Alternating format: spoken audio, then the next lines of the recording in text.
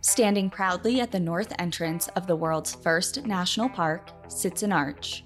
Rising 50 feet high and constructed with hundreds of tons of stone, this structure can be spotted from miles away. It serves as a gateway to Yellowstone National Park, but its inscription holds true to all parks, for the benefit and enjoyment of the people. People. Hundreds of thousands of us pass under this arch and drive through the gates of national parks around the globe, eagerly anticipating the natural wonders that lie beyond them. But what about the people behind the scenes? The people who dedicate their lives to study parks, natural places, and the wildlife that resides within them. In this special segment of National Park After Dark, we're speaking to an inspiring woman who has lent her skills, passion, and career to just that, protecting and studying our natural world in an effort to protect and preserve it for us all. Welcome to People of the Parks.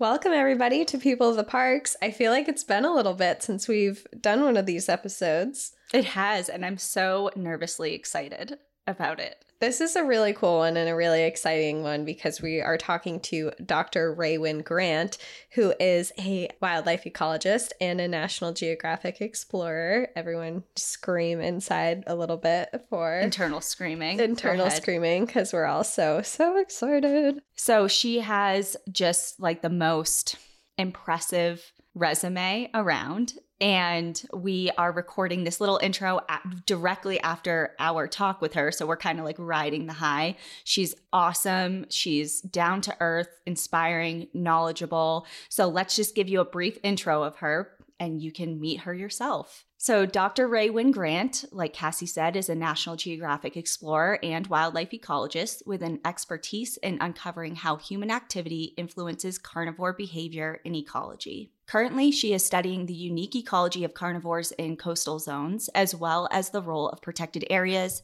in connectivity of high-quality habitat for large carnivores. She has previously conducted research surrounding the ecological drivers of human-carnivore conflict with grizzlies in the Great Plains and Yellowstone National Park, and so much more. She spent 15 years studying the world's most threatened mammals around the world. Her research has led her to expeditions across 15 countries and include working with lions in Kenya and Tanzania and discovering a never-before-seen population of the world's most endangered lemurs in Madagascar. She has come face-to-face with poachers. She has had near-death experiences in the wild, given CPR to hibernating black bears, has led National Geographic expeditions in wild places like Alaska and the Great Bear Rainforest of British Columbia. And she also has her own podcast, Going Wild with Dr. Wynn Grant, which started season 2 on September 27th. She speaks on what it's like to be a Black female scientist in America,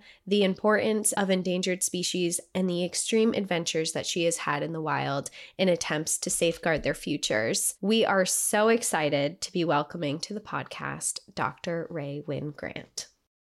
We are so excited to have you on the show, Dr. Wynn Grant. Thank you so much for being here. We're very excited to talk to you today. Well, thank you for having me. This is great on my end. We have a lot of questions for you. You are a very successful wildlife ecologist, and you've done a lot of really cool stuff. So we just wanted to know, can you tell us what inspired you to have a career in this field, and how did you get started? Well, thank you so much. I was thinking just the other day about the word success, because someone else gave me that huge compliment of being a successful ecologist. And I was thinking to myself, wow, that's really interesting. It's very flattering to hear, mostly because the motivation for doing this and kind of the goals of being a wildlife ecologist is to make the environment better and healthier and cleaner and more balanced. And I'm a wildlife ecologist, so I'm looking at saving endangered species from extinction. And doing that is a different kind of success, right? It's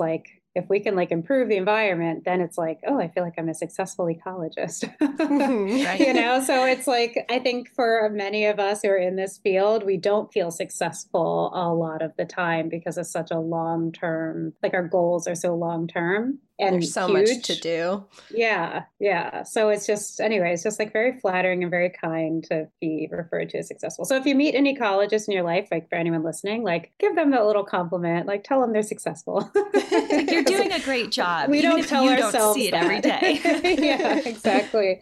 But anyway, to actually answer your question, I like grew up in big cities in America. And so I used to watch a lot of TV. Like I didn't grow up like in the outdoors or spending time in the outdoors, like for recreation. For example, I did not spend time in national parks, like as a kid or with my family or anything like that. I don't think I had much of an awareness that they were accessible or like places that families went on trips. And so my introduction into nature and into like careers in the environment was through TV. So I used to just watch nature shows. My parents had this emphasis that like all TV had to be educational. So I would watch nature shows and I loved them. I mean, that was my favorite kind of show. I loved it more than going to the zoo, right? Like you can go to the zoo and like see a lion or a cheetah or something. And like that was cool. But I would much rather watch hours and hours of a nature show on TV than go to the zoo. And so I just fell in love with that. When I was a kid, I used to say, I want to be a nature show host when I grow up. And even when I was a teenager, like leaving high school, entering college, I was like, I want to be a nature show host. Like, can I get a degree in that? And when I went to college, I was introduced to environmental science as a field. And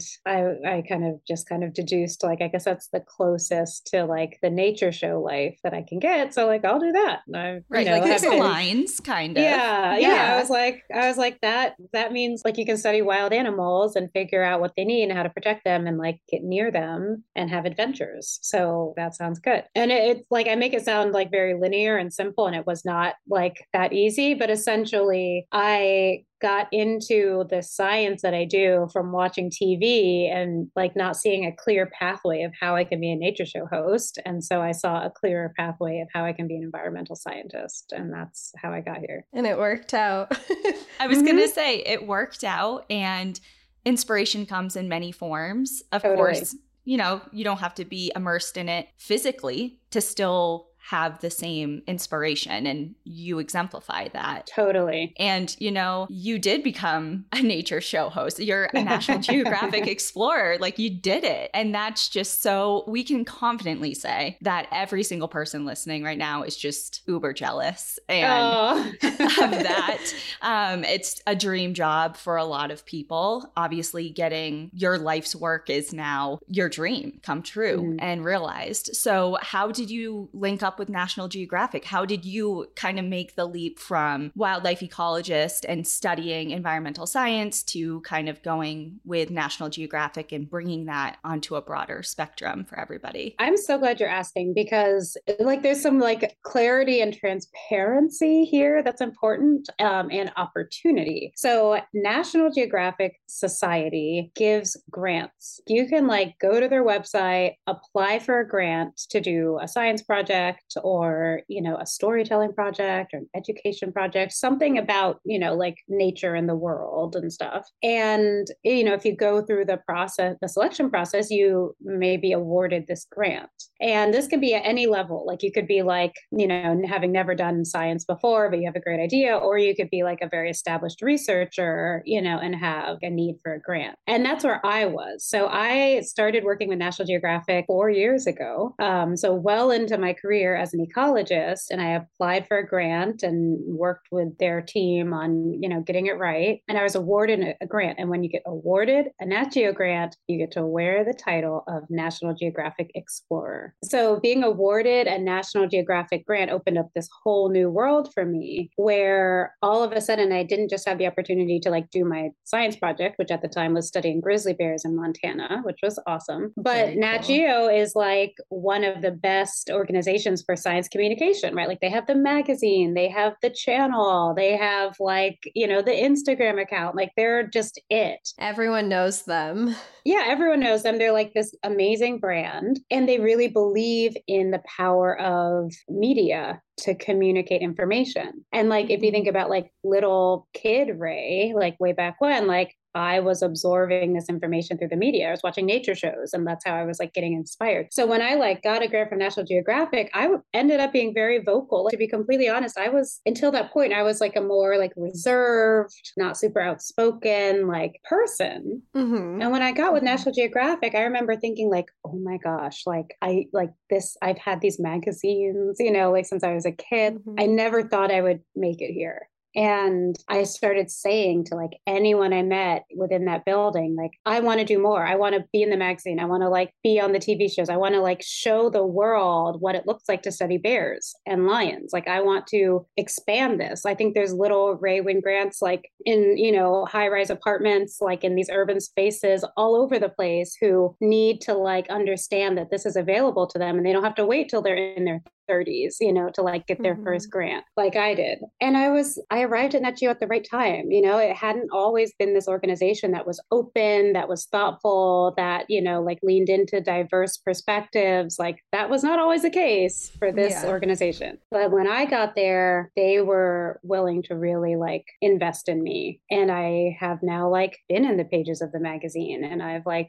been on their TV channel, and I like continue to like be supported by them, not just for science, but for science media and communications. And the reason I kind of started the way I started when you asked this question is because like I'm not special in that way. Like National Geographic is open. Any person on this planet can apply for a grant. Like as long as you're like 18 and up in age and have an idea. There are different levels of grants, and there are these open doors to becoming your own kind of Nat Geo explorer. And it might not be life-changing for everybody, but it was really, really life-changing for me. I love that. I'm so happy that you decided to share that with us, because it is so important, because I had no idea that was a thing. And if you don't know, how are you supposed to take advantage of opportunities like that? Because I think you're right, you know, because National Geographic is, we kind of put it on a pedestal, right? Rightfully so. I mean, they're amazing, but it kind of at the same time feels maybe out of reach and inaccessible. But by you sharing that, it's so clear that they're, you know, opening up opportunities to a lot of different people. And I think that's amazing, because you're right. There are a bunch of little versions of you in different people around the world. Yeah. You know, like we kind of sometimes think that these organizations like find their people, you know, a lot of people think that like Nat Geo found me, but really I found them and like put myself in their face. You know, like I submitted my application and like sent my emails. And when they learned more about me, they said, oh yeah, we'd love to like, you know, support your ideas. And so any of us can do that. You know, any of us can like apply and see if we get it, you know, and that's, it's democratic. It's like a democratic process, and we all belong. And so I'm sure Nat Geo isn't the only organization like that. And so I, you know, like to anyone listening, like think about where you want to be or what you want to do, and just explore a little further to see if there are opportunities, because sometimes it's not as transparent that like you can get there maybe quicker, easier, or smoother than you thought.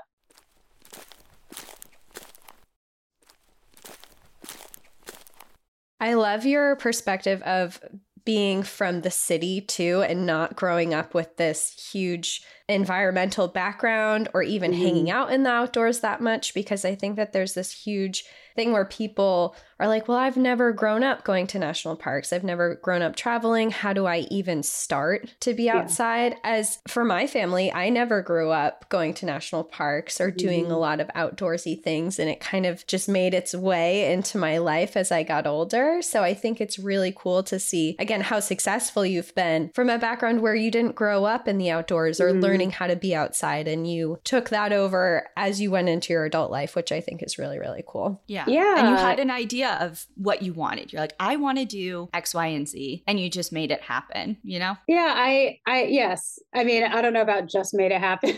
But I wasn't reflecting back. You did make it happen. I wasn't able to put it down. Like, I guess I didn't feel super passionate about anything else. Like, I felt like mildly passionate about other things, right? Like music was a big part of my life. I did classical music for a long time. And so I was like, I'm good at this. I enjoy it. Could this be my career? You know, like there were other things that I enjoyed. It's not like I had like one singular passion and it was like wildlife stuff. It was like there were several things, but I just thought like I only have this one life, like just one. And I am not born wealthy. So apparently I have to work for money. And so like if I'm going to do that, yeah, like that's not ideal, but here we are. And so like if I have to do that, probably for most of my life, if it has to be work, what work do I, do I want to do? And I always thought it wasn't achievable, right? So it's not like I had believed in myself from day one. It was like I held these, and I'm like, I know this is a podcast, but I'm using my hands. So like I held these two thoughts in my head at the same time. And one thought was, yeah, if I could do anything in the world, I'd want to be a nature show host or be like a wildlife person. And then I had this other thought of, oh yeah, right. Like you, A, don't know anyone who does that. B, you'll never meet anyone who does that to even ask them how they did it. And like, C, there's only 3 or 4 people in the world who are nature show hosts. So like, it's obviously not a career that like tons of people can just do. Like it's never going to happen. So I think it's very interesting that like, I've always been both an optimistic person and a realistic person. And so like the realistic person was like, yeah, girl, there's like, that's cute, but there's no way, it's like saying like, I want to be Mariah Carey when I grow up. Right. I guess it's like she exists. So I guess it's kind of possible, but like, it's not realistic for you. So being introduced to like the science behind what I saw in the nature shows helped me a lot. And I think to your point, like it's not super visible as a career path, especially for urban folks who like don't go into the outdoors. And yet, like I'm here to say like, don't let that stop you. These things are possible. My family is not like I changed. I became like, from like just an urban only person to someone who like is comfortable in both urban and wild spaces. But like my family hasn't really changed, right? So like no one in my family has ever visited me in the field before. Like I've spent the last 17, 18 years, like mostly in the wilderness. And like, I've never had a family member come. I've never had one of my partners, like her husband, like be with me out there. It's just me, so it's not like my whole community is now like, yay, the outdoors, it's really just been me, but that's been okay. That's been okay. And it's definitely kept me in both spaces. Yeah. That's awesome. Out of curiosity, when you first started, when you were like, I want to be a TV host for nature and all this, and you started telling people your dreams, were people like, yeah, that's not gonna happen, that's not realistic? Or were people immediately like, yeah, you can do this? I'm very lucky. No one was discouraging. That's awesome. Which I'm very, very fortunate, because with like a lofty dream like that, it's, of course, like someone might be discouraging about it. Not to say I haven't faced discouragement. So it's more like in the last 6-7 years that I've actually been closer to like the media world, that I've been hearing a whole lot of no, I'm getting a lot of rejection, So one of the first times I actually like had a meeting with someone in the entertainment industry to talk about developing a nature show featuring me, like I walked into the meeting and the guy who's like an executive, like looked at me and he was like, are you Dr. Wynn Grant? I was like, yes, this is me. And he was like, oh, sorry, I thought you were going to be a white guy. And I was like, my. Well, and I was like, that happens to me all the time. People think I'm going to be a white guy. Like my name is Ray. Like I am a PhD that studies bears. If they don't see my face, they think they just have this idea in their head, which is like awful, but it's something I'm used to. And he talked to me for a few minutes, but he said, honey, it's never going to happen. You're never going to have a nature show. You're not a white guy. You don't have a beard. You're not this like rugged version of what people expect when they think of a nature show host. So like, I'm sorry, but this is how it is. That is crazy. I think it's even better that you're not like that, because we've all seen that show of the white guy with a beard, lumberjack guy out in the wilderness. We've all seen that, and you're breaking these norms, and it's very inspiring for women and everyone to see not just that. For everyone, right? You know? It was very interesting to me because I remember looking at it, I was like, dude, that's why I'm here. That's the catch. Yeah, that's right. The That's the whole thing. That's what makes me interesting. That's like, Right. that's where the money is, right? Is we're like disrupting what people would expect with this new thing. And I'm talented and I'm skilled and I'm all these things. So anyway, again, to answer your question, like I didn't get discouraged like when I was like hatching these ideas. It was more like when I was like properly ready and properly trained and like in the right places at the right time with the right people, like I got discouraged at the highest levels. And that's something that I didn't necessarily anticipate, you know, and it's not like, I don't want anyone else to feel like, oh, now they can't make it, but it more suggests like the power dynamics exist at the top and the bottom, you know, like they're kind of all over. There's these glass ceilings still that we have to break. And one of the first things you said when you introduced me was like, oh, you're a successful ecologist. And like, there's so much that I have control over that I've really like worked so hard. But there are gatekeepers still in my own career that are keeping me from doing what I want to do, you know, and inspire the way that I want to inspire. And so that's something where like we as like a community of younger, passionate, you know, justice seeking folks really need to band together, you know, to like make these changes, not just for me, for everyone who wants an opportunity that's being kept from them. Yeah. Well, and going back to something you kind of mentioned when you were talking with your hands about, you know, the passion, you have this one life, and then the kind of realist side, but it's very clear that, you know, you said, I have other interests and other things that could have maybe satisfied work and things, but we've discussed this before in other circumstances, but we always say, what lights your soul on fire? Whatever that is, do that. And it's very clear that you've done that and you continue to do so. And it's kind of just forging this path. And of course, you've run into, you know, different speed bumps and things that you have to overcome, but it's all part of the journey, right? And just that's part of the struggle that you're facing and we're discussing now is, again, inspiring more people to be like, hey, if I run into this, I'm not alone. Other people have done it. And don't take it personally. Like that's another thing. Like I had to, like it maybe took me a couple of years to recover from that, to realize like, oh, this isn't personal, right? It's not like an anti-Ray sentiment. It's like this big block that like the entertainment industry had at the time. You know, and that's how it's going to be for all of us. Like, I love your point. When it comes to like professional paths, even when you are super passionate, like there can be these barriers. And, you know, it's important to not take it personally and be able to pivot, be able to think creatively, be able to regroup, be able to like really check in with yourself and decide like what you have the energy for, right? Because if you have the energy to like knock down those walls and like break through, like awesome. But like, you know, also, if you don't have that energy, like protect yourself, do what's best for you in that moment. You know, we don't always have to be fighting for something, you know, like you really, I guess if I learned anything on my career journey, especially in the last maybe 5 or so years, it's that like inner peace matters more than anything.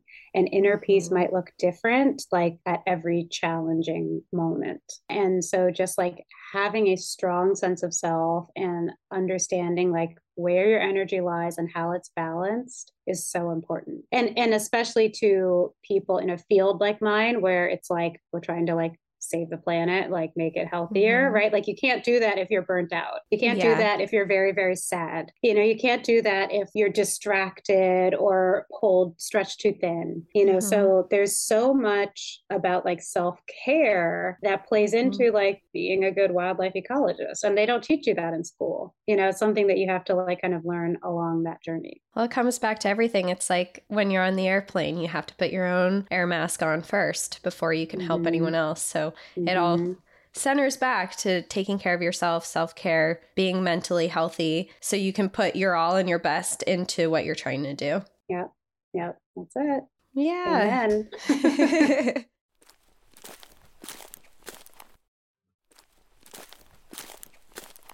kind of circling back to where we were talking about earlier, going into your work a little bit, you have dedicated a large amount of your career to working to large carnivores and investigating how humans can influence their behavior. Can you tell us what type of carnivores you've studied and why it's so important to understand how humans affect them? Yeah. So I got my start studying African lions. And so there were several years I was living and working in countries in East Africa, Kenya and Tanzania, studying lion populations and how they moved and behaved on landscapes that they shared with people. And then about 12 years ago, I started working on bears in North America, and that has like taken off. So, like I'm very well known for working on bears in North America. And today I have a research project that centers mountain lions on the central coast of California. So those are like my main species that I've really done a lot of research on. And it's super, super relevant, right? Because something that is true across the whole world that not a lot of people outside of science know is that the majority of large carnivores, so like bears, lions, wolves, etc., live outside of protected areas. So like if you think of national parks, you can go to a national park, you can see your wolf, your bear, your mountain lion, whatever. But like most of them are not in the park. Most of them are outside of national parks, which means they're just like around.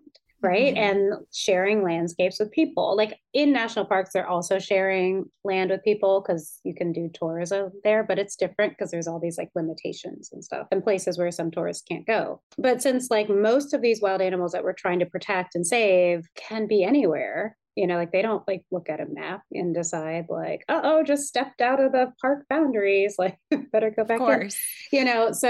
So that science work is really important to understand like, well, where do they like to be and which pathways do they take and how do different types of human activity influence them? And understanding that in different places and different spaces over different time periods can help us design the right conservation like programs to protect them. And I just like, this is like the nerd in me. Like I find that so fascinating, like patterns of, movement and behavior. Like I geek out on that. But I'll give an example. Like one example comes from like studying black bears in Nevada for several years. And this is like a rural part of Nevada, like not very, densely populated with people. And I found that like bears would change their behavior from even the slightest bit of human activity. So like take a dirt trail, right? Like a trail through a little hill. Like if one person walked their dog on that trail one time, a bear might avoid that area for weeks.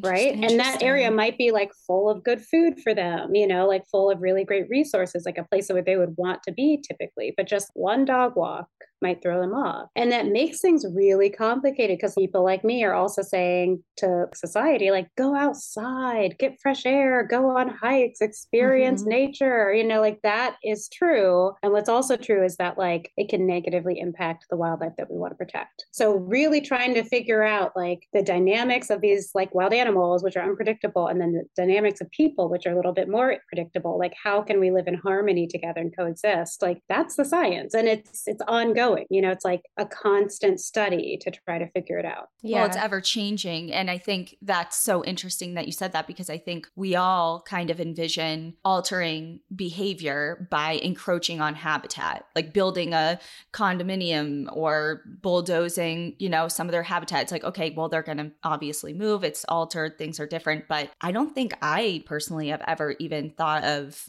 having lasting impact and obviously implications down the line of just movement and, just passing by and kind of me and then the next person, and just how that kind of has a chain reaction and what that means down the line. It's not just bulldozing a den area or den It's site. Not just like destroying habitat. It's like how we use it even when we're being responsible. Because like, again, it's a responsible choice to like take a hike with your dog. That's not irresponsible.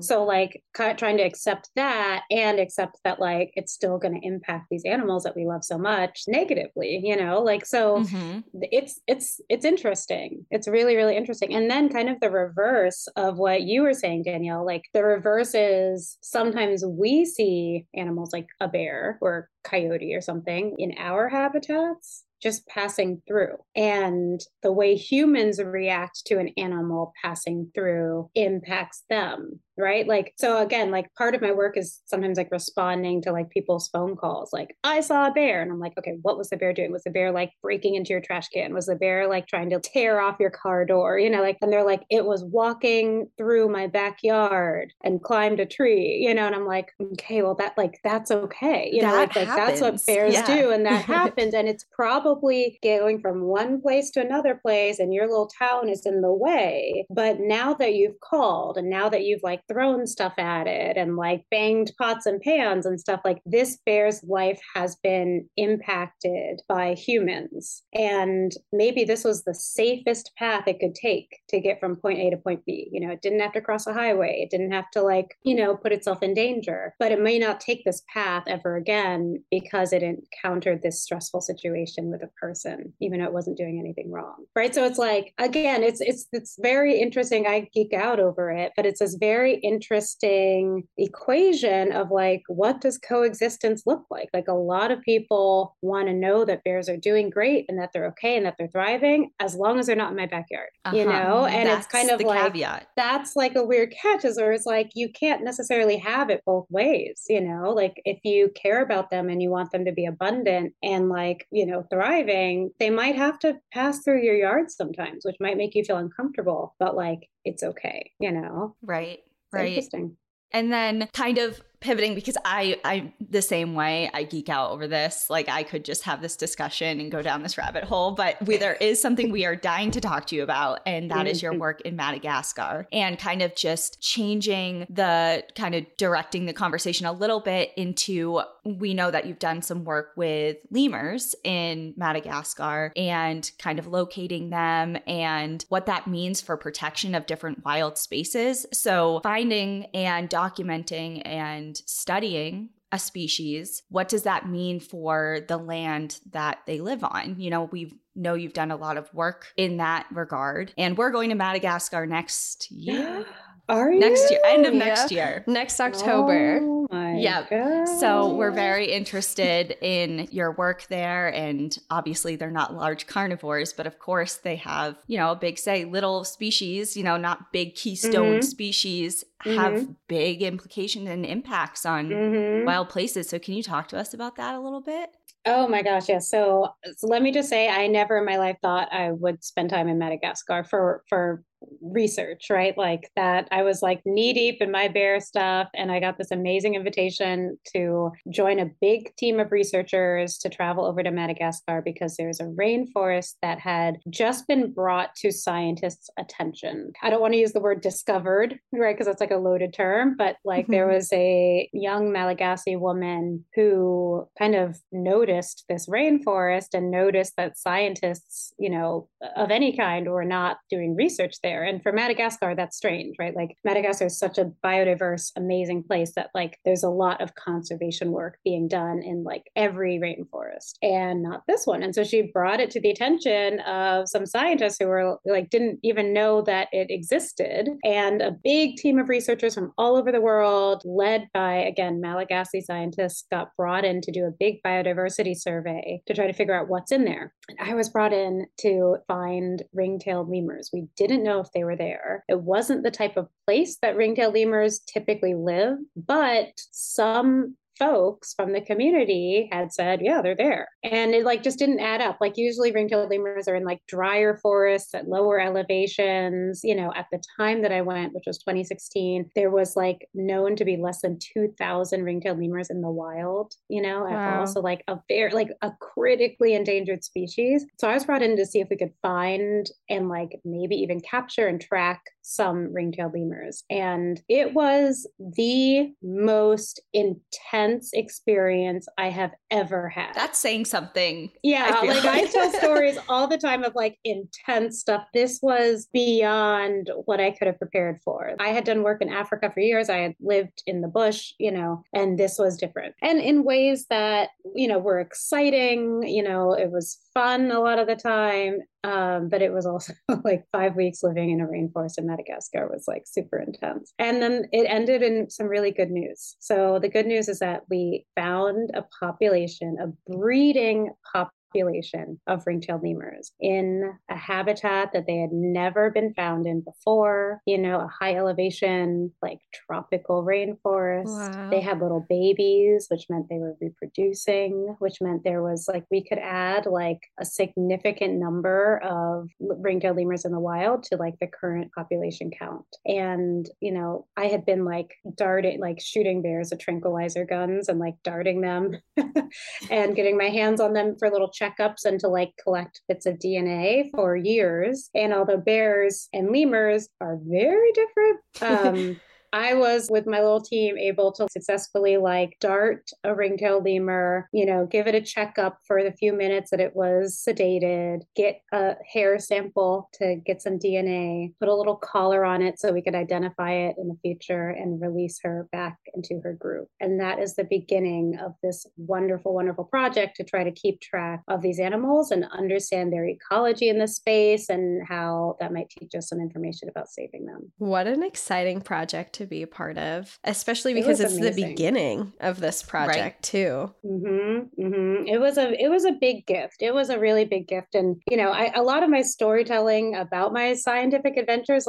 comes back to self-confidence and kind of an emotional journey for me. And really that experience changed how I thought of myself. I had really thought I was pigeonholed into these areas of expertise and I didn't necessarily belong in the entire wildlife world. But this helped me realize that I can always learn. I can always be a student, and keep learning new skills and keep giving my energy towards new things and keep expanding. But again, with that learner's mindset, so I learned so much from the Malagasy team that I was working with. I was technically the lead and yet in real life, I did not at all feel like I was the lead of anything, they were teaching me about lemurs and I was teaching them about what dose of sedative to give the lemur, so it was it was very, very educational for me. It was a real pivot in my mindset and it really freed up my mind to see myself as relevant and useful in so many different spaces. Also, Madagascar is gorgeous. It is a majestic place. Y'all will love it. I'm so excited to go there. So excited. Yeah. It's definitely a complicated space, I think, especially for conservation. So I will offer that a lot of the conservation work that's done in Madagascar is done by non-Malagasy people, and the leadership is not local leadership. And so I would like to see a lot of that change because I would like to see Malagasy people in charge of their own natural resources in a bigger way. And you'll probably notice that. I think you can't not notice it when you go. Interesting. Yeah. And just a question about the rainforest that you were working within. Do you know what its status is now? Because you said it was kind of, other than outside of some local knowledge, it wasn't really known on a wider scale. So now that obviously I'm sure it's very known because of not only your work, but obviously, throughout the years, what's the status of that location now? Is it protected or? In process. So it is now on the national stage, national Malagasy leadership knows about it. It has tons of conservation interest. It's a bureaucratic and long process to create a protected area. So it has some status. And I know that scientists are have taken over from me and are still working there to learn more about the biodiversity and in particular the ring-tailed lemurs. So I have high hopes that it'll get protected, in the near future. I think that we are going to have a lot to celebrate pretty soon. Oh, that's so exciting because unfortunately, one of the first things I think of when you hear of a new rainforest being discovered is logging. These big companies want to come in. So hearing that, especially because you found an endangered species living there, that you can put some type of protective status on that area and keep it the way that it is very, very exciting. And that's kind of one of the things I mean about how I don't think there is enough Malagasy leadership when it comes to conservation in Madagascar because the logging companies are not local, right? They're not Madagascar logging companies. They're from Western countries. And so those Western countries and those logging companies have a lot of power and a lot of money and can say yeah, we're going to come in and do this. But I think if you were to ask Malagasy folks, do you want a rainforest or not? They would say yeah, we want this rainforest. So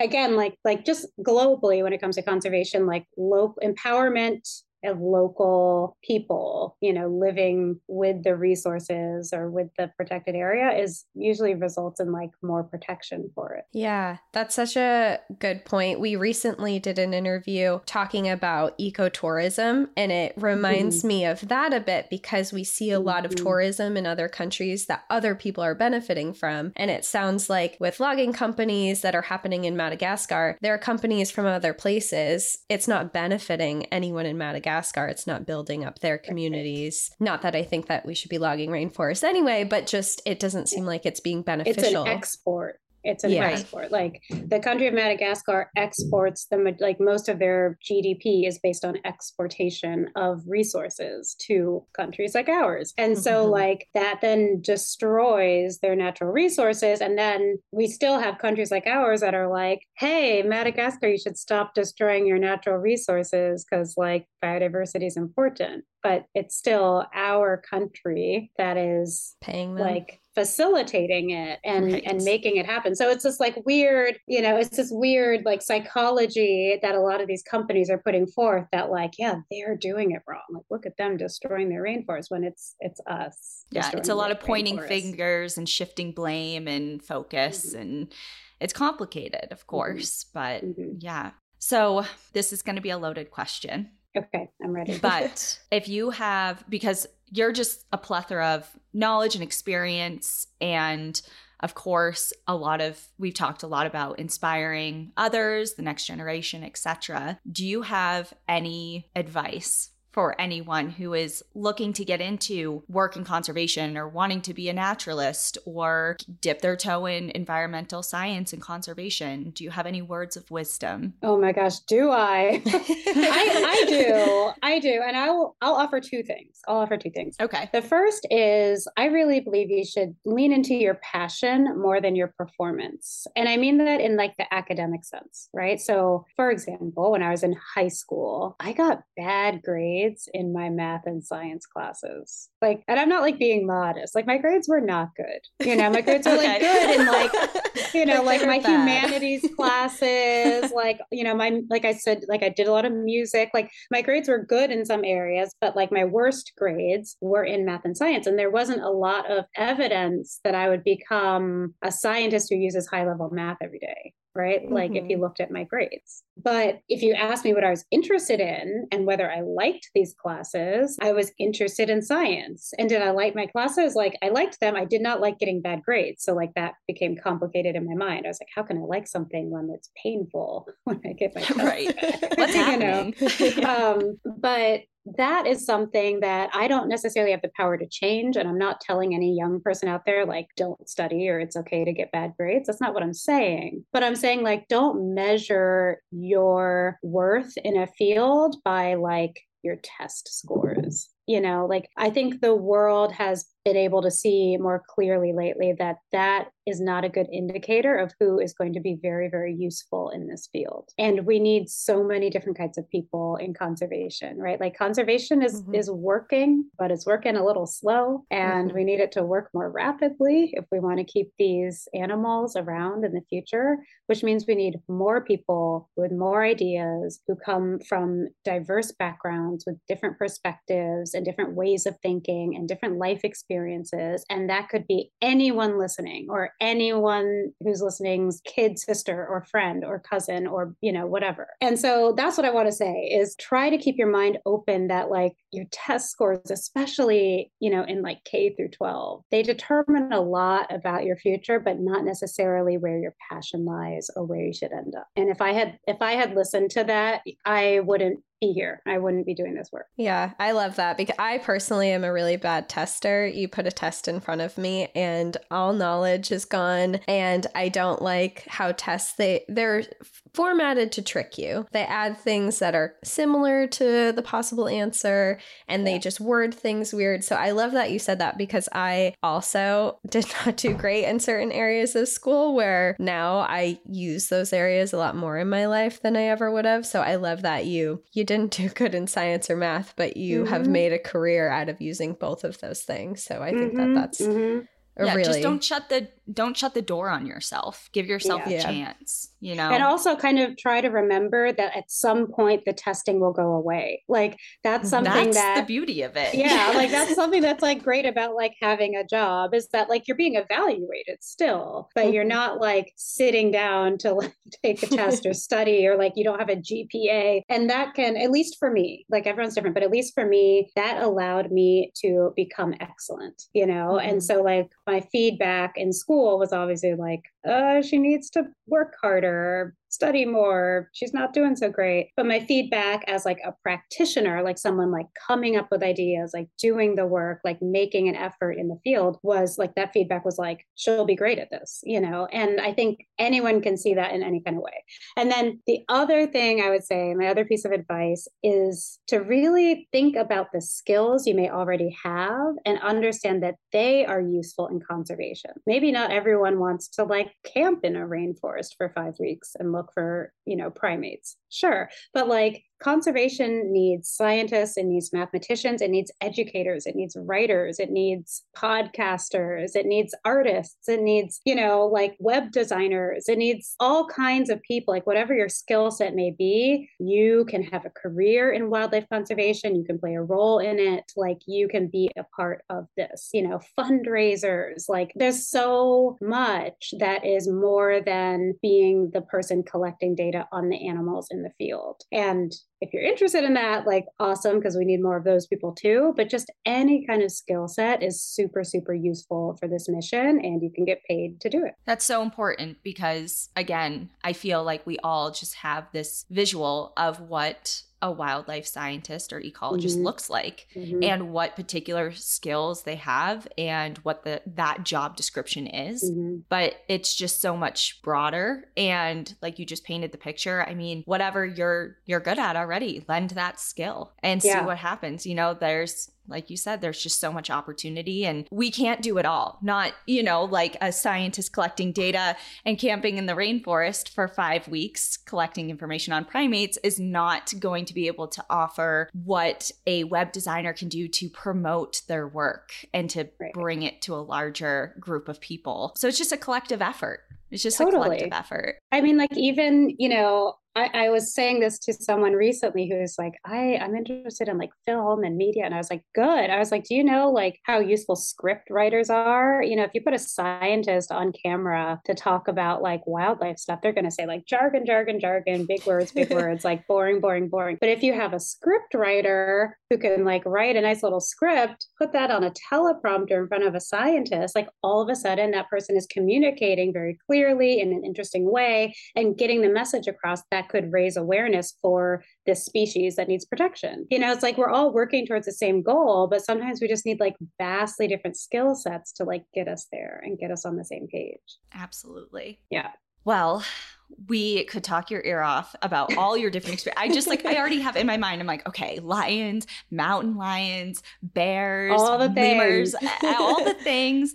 And obviously we only have so much time, but there's really good news for everyone. And you share your own experiences and go way more in depth with things on your own podcast, Going Wild. So where can people find that? And can you tell us a little bit more about it? Just like what inspired you to put it out there for everybody? Yes. You know, I love being on awesome podcasts because I can talk about my awesome podcast. Yes. And yes, it's called Going Wild with Wynn Grant. It is from PBS Nature, which again is like a very big full circle moment for me because watching PBS Nature as a kid was what inspired me to do my job. And now I'm talking about my job on PBS Nature. So it's like, it's very much, it's very full circle, but it's storytelling. So I tell true stories from my crazy life in the wilderness. And, you know, season 2 has just come out. It came out in September. So we're already into season 2. Season 1 will blow your mind.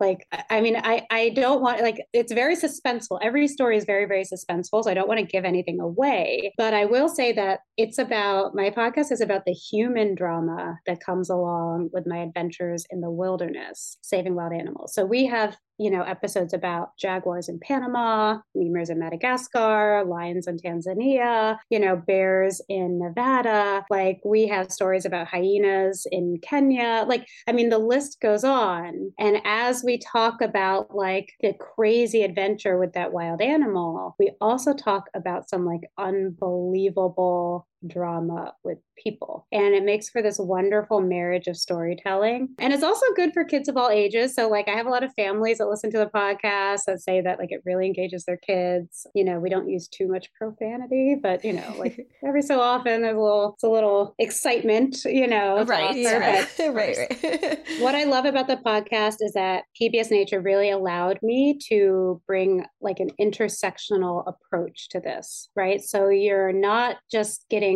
Ray, the ecologist. You're getting Ray, the like wildlife ecologist, the urban city girl, the Black woman, the millennial, the mom, the like, you as a whole. I don't know, high profile dater, like there's like a lot of stuff. And yeah, and it's very transparent. It's very, very personal. So you learn stuff about me that I think most people would not share about themselves. And it's also a lot of fun. So highly recommend it. Thank you for letting me, kind of champion my podcast on here. Of course. Yeah. I mean, we've both listened, of course, can't get enough. And while you say it's personal, I would agree, but it's transparent and relatable in a way that sometimes it's hard to relate to someone of, to be honest, your status, your accomplishment, it's hard to see yourself in people sometimes when they've kind of garnered this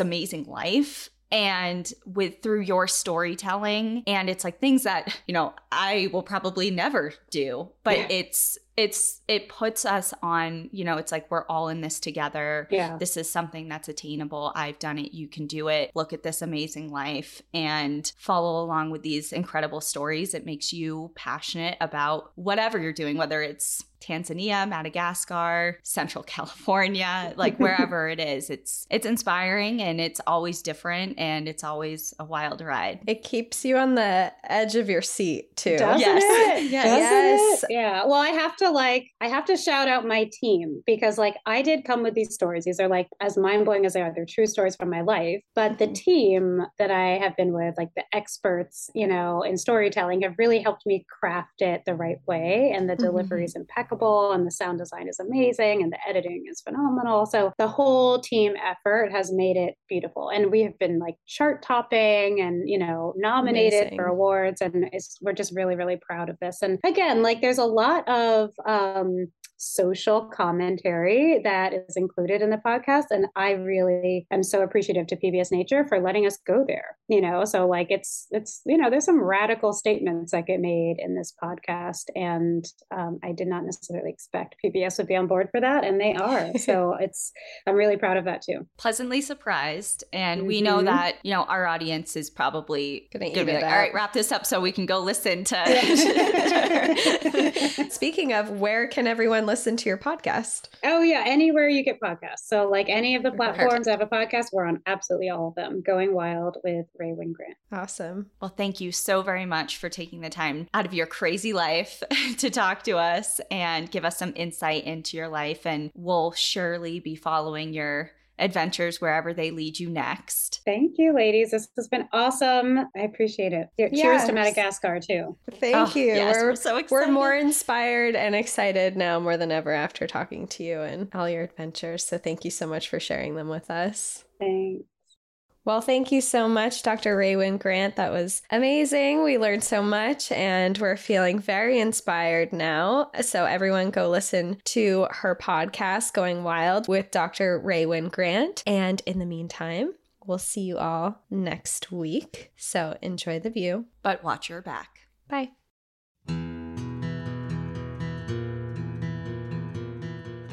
Thank you for joining us again this week.